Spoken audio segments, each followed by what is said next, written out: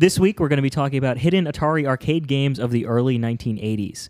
We have quite a few games to talk about here, some of which I had heard of, some of which I hadn't even heard of for this episode, but all of them come into this Atari conversation, and Atari really is sort of the powerhouse of the 80s. Interesting that it doesn't even exist anymore, or they went under, but we're going to talk about some of their arcade games. So the first one that we want to get to is called Cloak and Dagger from 1984.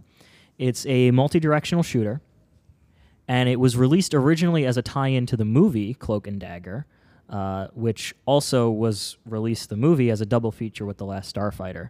I've never heard of Cloak and Dagger. I have heard of The Last Starfighter. Great movie.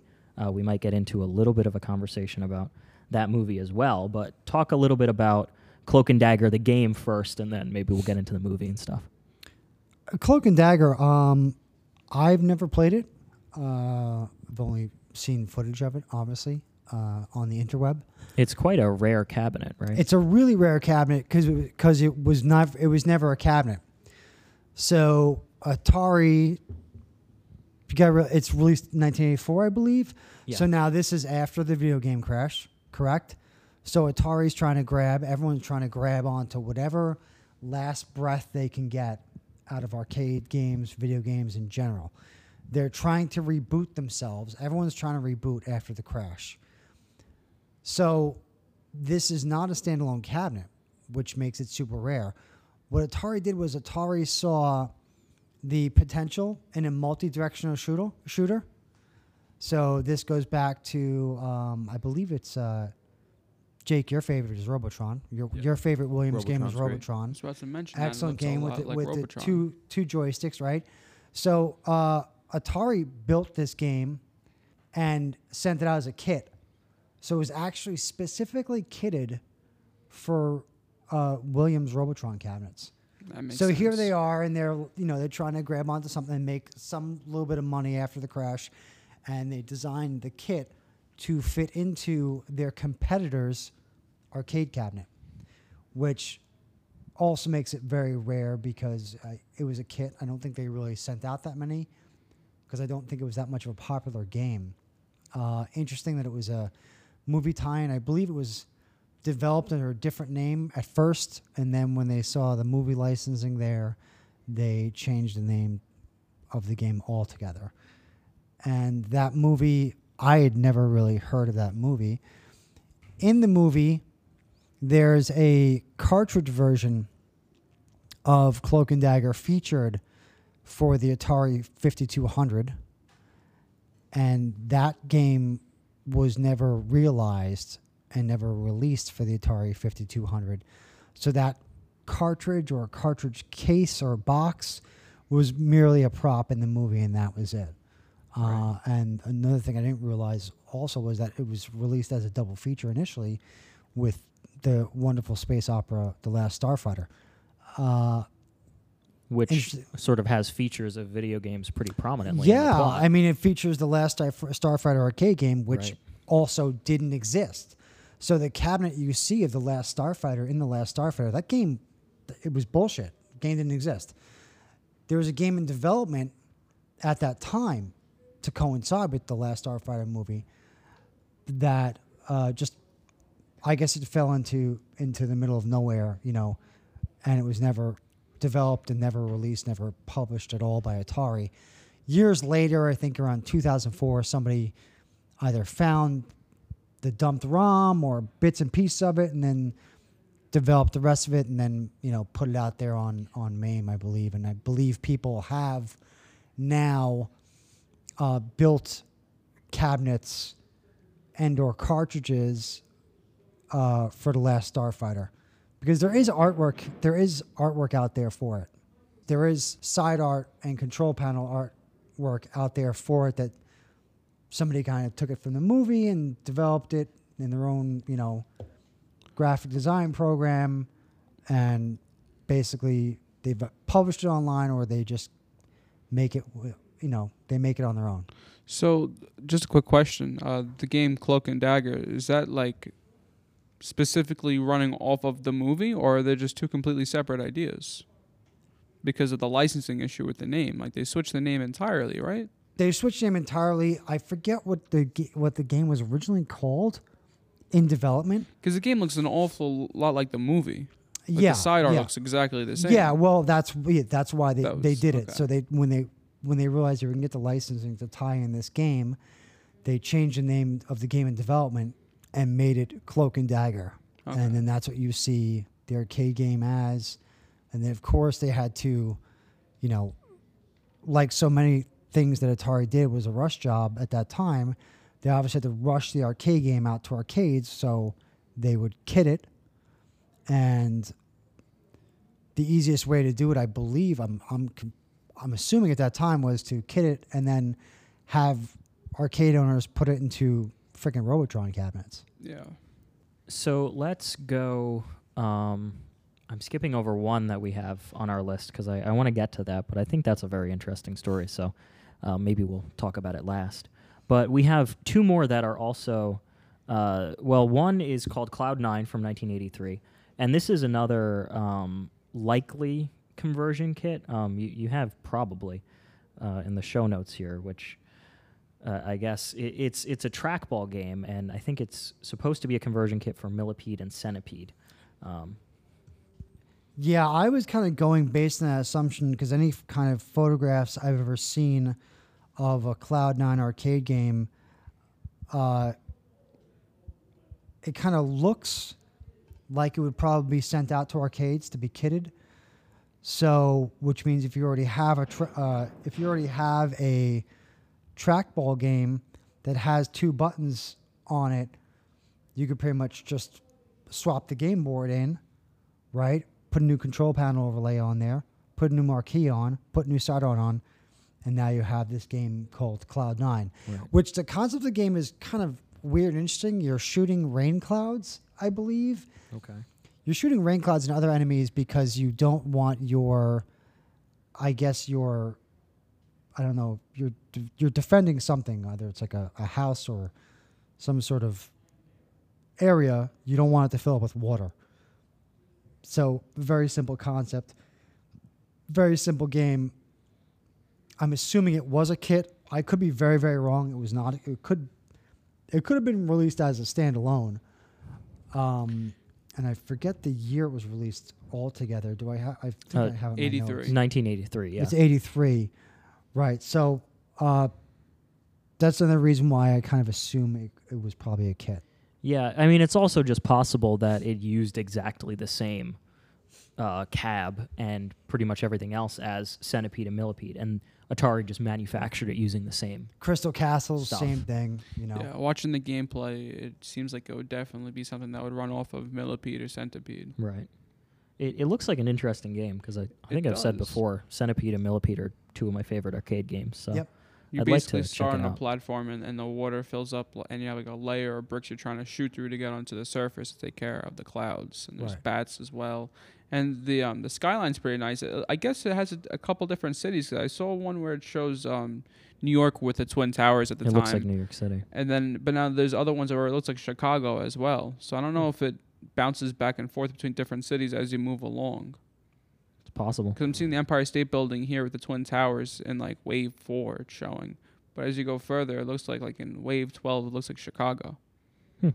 So another one that I want to talk about, which is another technologically pretty interesting game, we have from 1984 Firefox. So this is a game that's also based on a movie with Clint Eastwood apparently, which I haven't heard of this movie. And it's Atari's Laserdisc game, which if you don't know, Laserdisc was kind of a craze. It begins kind of with Dragon's Lair in the arcades. We definitely have a full episode on Laserdiscs. Sure. Coming. Oh, yeah, definitely. But very simply to put it, the idea is full motion video games. Yep. Right? So like you have on home consoles, like with the Sega CD kind of becomes famous for this, and some of the early PlayStation stuff. You're basically, there's a movie playing, but you're playing a game kind of overlaid on top of it. Exactly. So for Firefox. There's some crazy stuff like that. You ever see Corpse Killer? Yes. That's Sega CD, right? Right. Yeah. Crazy game. Yeah. Or very crazy Sewer game. Shark on the Sega Sewer CD is Shark. another good one. Yep, Sewer Shark. Well, I don't know if good, but it's Yeah. another one. Yeah, it ain't too great. Yeah. But so that's an interesting one because I saw some video of it. and Again, a very again, for me at least, in my experience, another really, really rare one. Right. I've never seen it, never played it. Had no idea it really even existed until I started kind of doing research on the arcade in general. And I was like, wow, they made a game out of that really random Clint Eastwood movie from 1984. Like, why would you even think of doing that? But it's their, you know, dip their foot in the water of Laserdisc stuff, right? So it's their one and only for Atari.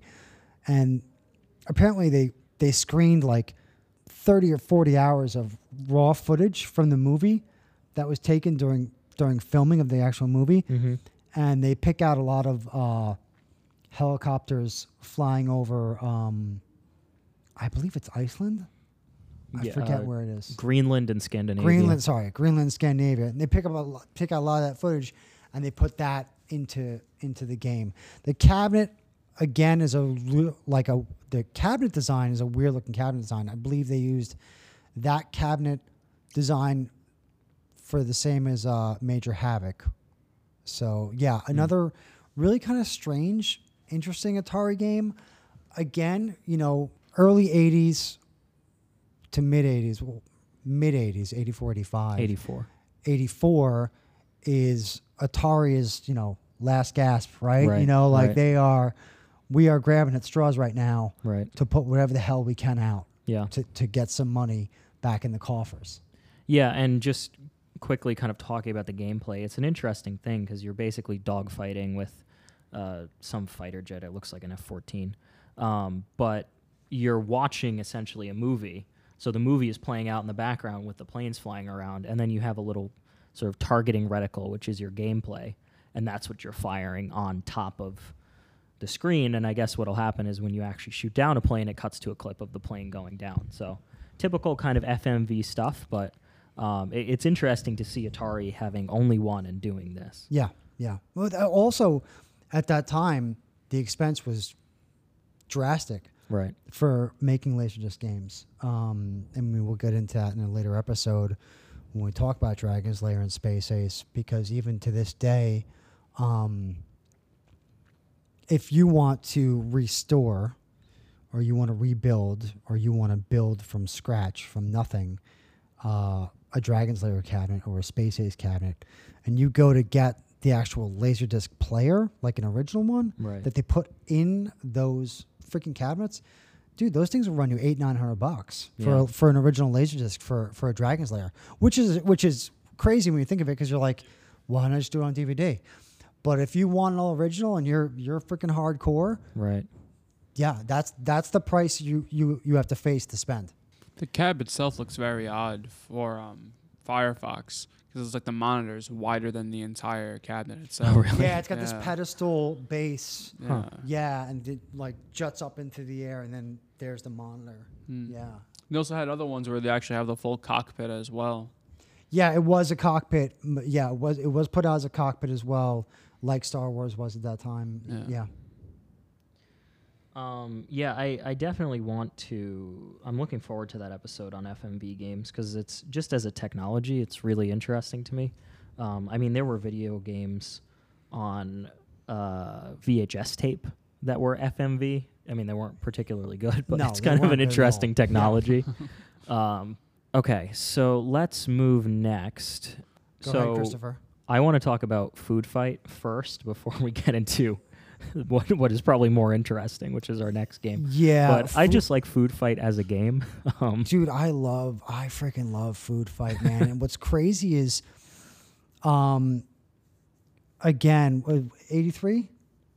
Yes. 83 it's released. And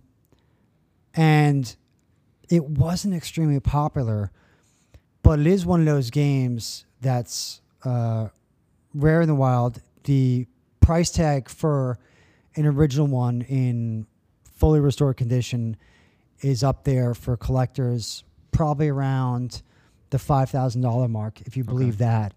Wow.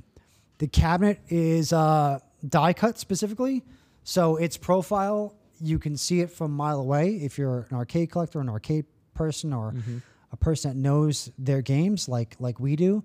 So I have the absolute pleasure of a continued restoration on one of ours, of my own, because I came across a cabinet that was, it was painted all red. It was a King of Dragons cabinet, which is a later Capcom beat 'em up. Great beat 'em up. And I saw the profile of this, and the guy who had it was like, he knew what it was, but he kind of just gave it over to me for a song because he was like, look, I know there's only one person who's going to restore this, but it is die cut a certain way for the ice cream cone, I believe, up on top of the, the side art is just bright and vibrant. All of the artwork is just vibrant as hell. It is a special joystick it's very rare for the time. It's very rare now. I don't think it's a 49-way optical. It could be a something other way optical, but Atari only used it in that game, maybe one other. It's got a special grommet on it for the joystick as well. And it's just this bright, beautiful cabinet. But what's funny is it was not popular at the time. Mm-hmm. They didn't move a lot of those units. So that's why it makes it kind of a little bit difficult to come across an original one, all intact and stuff, because obviously people played it, they got tired of it, and then what they did was they replaced it with something else. So when I started stripping away my food fight that you guys know I'm restoring, it's going to take me a long time, but I took the first layer of paint off it, which was the red King of Dragons paint, and there was another side art underneath that, and that was for a game called Russian Attack for Konami, which we'll get into again later episode down the line. And then when I got that side art off, put the paint thinner on, the paint stripper on, whatever, I got down to the food fight art that was obviously trashed, and it's a wreck, so I had to peel all that off completely. But it was just interesting to see that in the restoration process, peel off the layers, whatever, to get to the food fight. But what do you like about the game, Chris? I just really like, to be fair, I've never played it on any kind of original hardware. I know it came out on the 7800. I might have to buy myself a copy of that.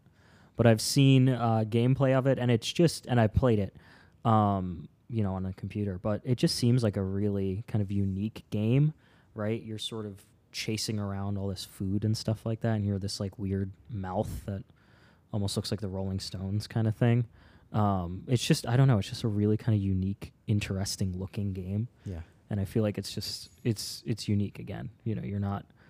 It's not just a copy of something you've seen 100 times. It's a different kind of thing. And I didn't know all of that with the different joystick and all of that I'm looking forward to playing it on the arcade hardware because it sounds interesting. It's a difficult game to restore. It has been very difficult for me to restore because I want to get it to original as possible. Right.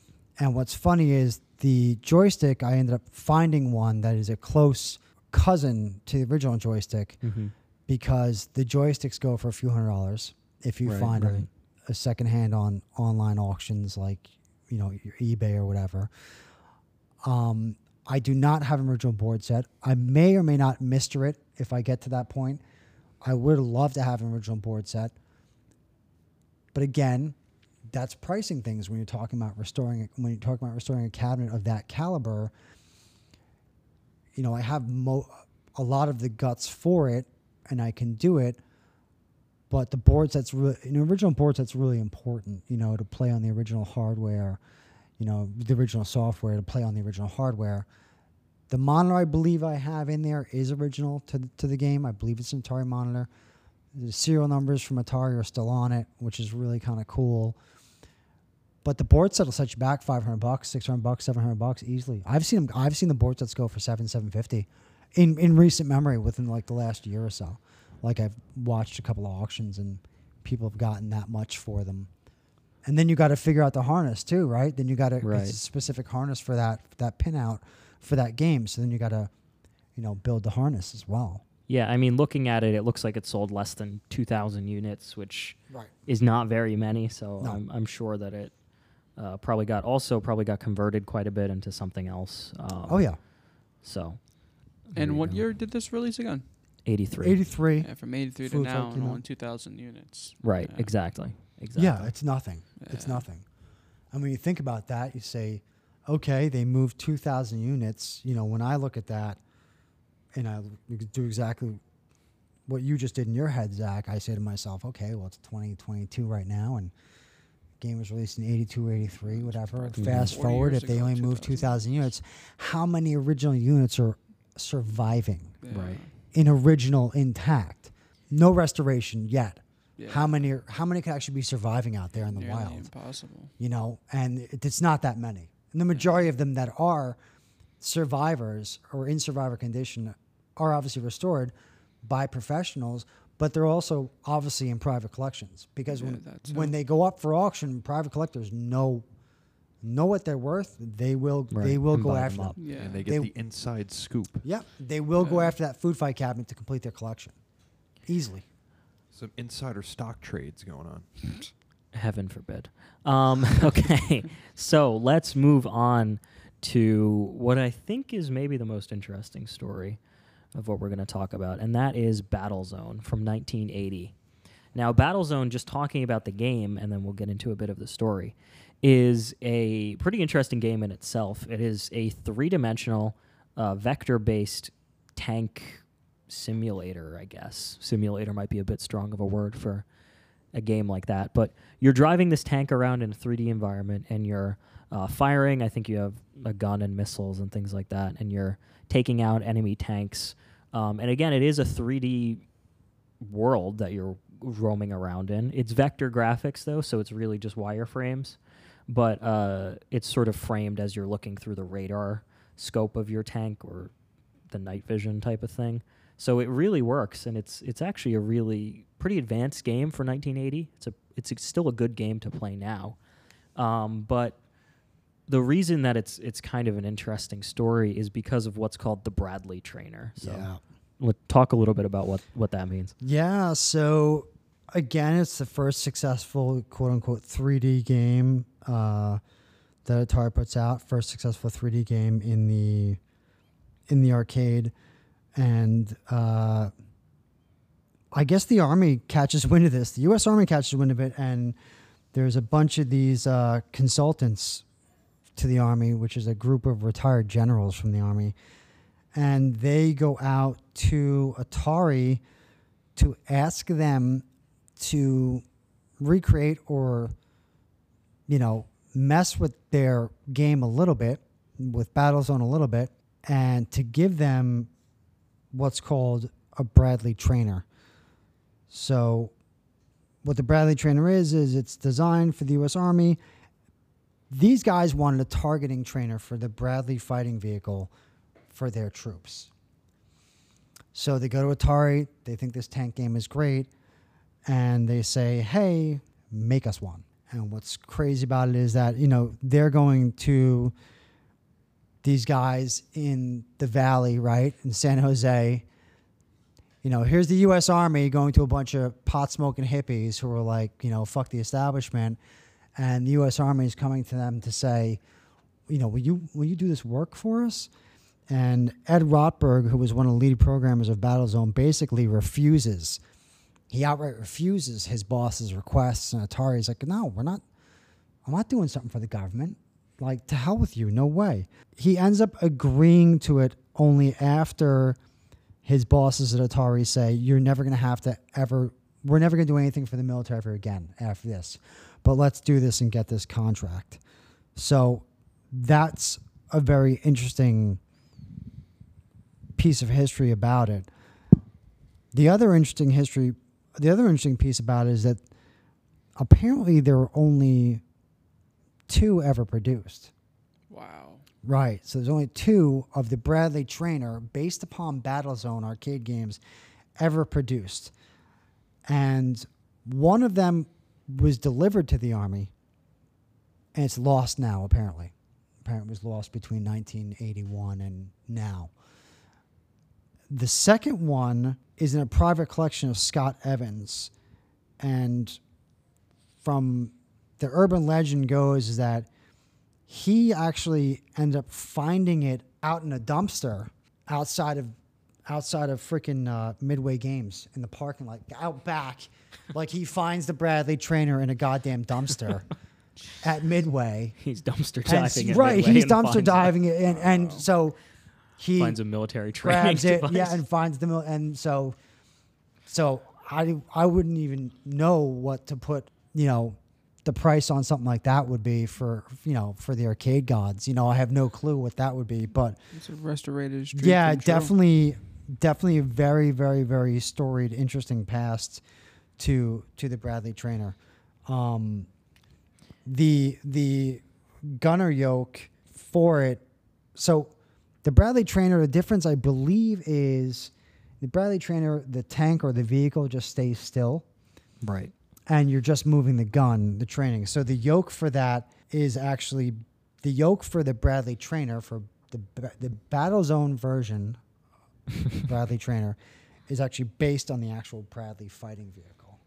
And that same yoke is, I believe, The one used for Star Wars, right? yeah. It's this, right. So it's the same yoke that's later, a couple years later, it's the same one used in the Star Wars Vector Classic that everybody freaking loves. And it's awfully familiar to the one we were just speaking about with Firefox as well. Right. Yeah. Right. So if you've ever played the Star Wars arcade game, you're using the firing controls for a Bradley tank or fighting vehicle, light tank, whatever. That's just an interesting story because it does bring up. I mean, pilots still train on simulators today. Simulation and all of that stuff has become a really important part of training and all of that. And I would imagine it starts here. I don't know how much earlier you can go with stuff like that. That's true. Now you have flight sims that people can train on and all of that. So it's also the story of if I may say, money talks, bullshit walks. Sure. Because especially for Atari at this point, I get that the developers may not want to work for the government, but when they're giving you that large check to do so, every now and then you're going to have to. Right, but government contracts are big money. And I think in 1980 they're also seeking, legitimacy, right? At that time, because they are just a bunch of That's true. pot smoking freaking hippies, out in San Jose, chilling out, hanging out, developing video games that they didn't think whether or not this fad would last or not. Another interesting thing about Battlezone and the Bradley is that because of its 3D graphics, some people consider it, because you've goggles on when you're playing it. Some people, believe it's the first virtual reality, arcade game because the way it's set up. I don't know. That's completely up for debate, obviously. It's funny you mentioned that, though. It could be similar to the Virtual Boy. The Virtual Boy is not really VR. It has two screens, basically, one for each eye. Exactly. Or the Oculus Rift. Mentioning the VR, though, on the actual PlayStation VR, the most recent one that came out in the PS4, you can get Battlezone, and it looks exactly like the arcade game. It does, huh? It's the same exact thing, and it looks brilliant, too. It looks really good, actually, on the VR. Yeah, I was only exposed to it with the Atari 2600 port because that was one of my first home systems, and Battlezone was the pack-in. I believe Battlezone was the pack-in for the Atari 2600 when I got the Atari 2600. Yeah. I think they went through a bunch of different packs. Yeah. Of course. I think I played it on the the Game Boy. They had that arcade Advance or Atari Advance or something like that. I played the Remember demo on playing the VR. I have a VR headset. Yeah. I had it. I got rid of it, but on the PlayStation, I've had it and I played it, and it actually looks really good because it's the same color wave where it's just the neon green and everything else is all blacked the out. green You and have black the like headset vector. on. Yeah, Looks really nice, and you can clearly see you're inside of the tank. It looks cool. really nice. Yeah. I came across a Battlezone in recent years in arcade, private arcade. A friend owned it. I'd never played it. And you walk up to this thing, and it's a standard size arcade cabinet, but it's this hulking mass because you also got to think about it too. Think in terms back then. You walk into arcade games, they're all the same at that point in time, right? Then you have this thing where it's literally has a periscope. Right. Yeah. Right in the middle of it in the arcade, in an arcade cabinet. So it's what in the hell is this? Yeah. And then obviously the vector graphics are, beautiful and bright and sharp and amazing at that time. But walking up to a periscope to play an arcade game really gave you, I would say, at that time, it gave you the feeling like, yeah, I'm in a tank. I'm driving a freaking tank. Yeah, I mean, I feel like that's like the definition of escapism. It's like you put your face into that periscope and you're not in the arcade anymore. Right. Exactly. You block everything out and you've just got the two. You're looking through the scope and you've got the thing in your hands. We have the green tanks that we're shooting at. Right. Of course. Yeah. And looking at the cab too, it has like a little base on the bottom that you can stand on, right? I believe it does. Yeah, it does. And that periscope idea carried on throughout some other games that were, not that great. But how large was the periscope? Like, was it practical for anyone from depending on your height to be able to control it properly? Yeah. Right? Yeah. No, it's 4:46. What do you say? It's 1:45. Yeah. Finish it up. Yeah, but you shouldn't. We gotta run down. Yeah, we gotta run down to 5. All right. So thanks for listening to this episode of the Arcade Age podcast. We hope you enjoyed, and be sure to check out our other episodes.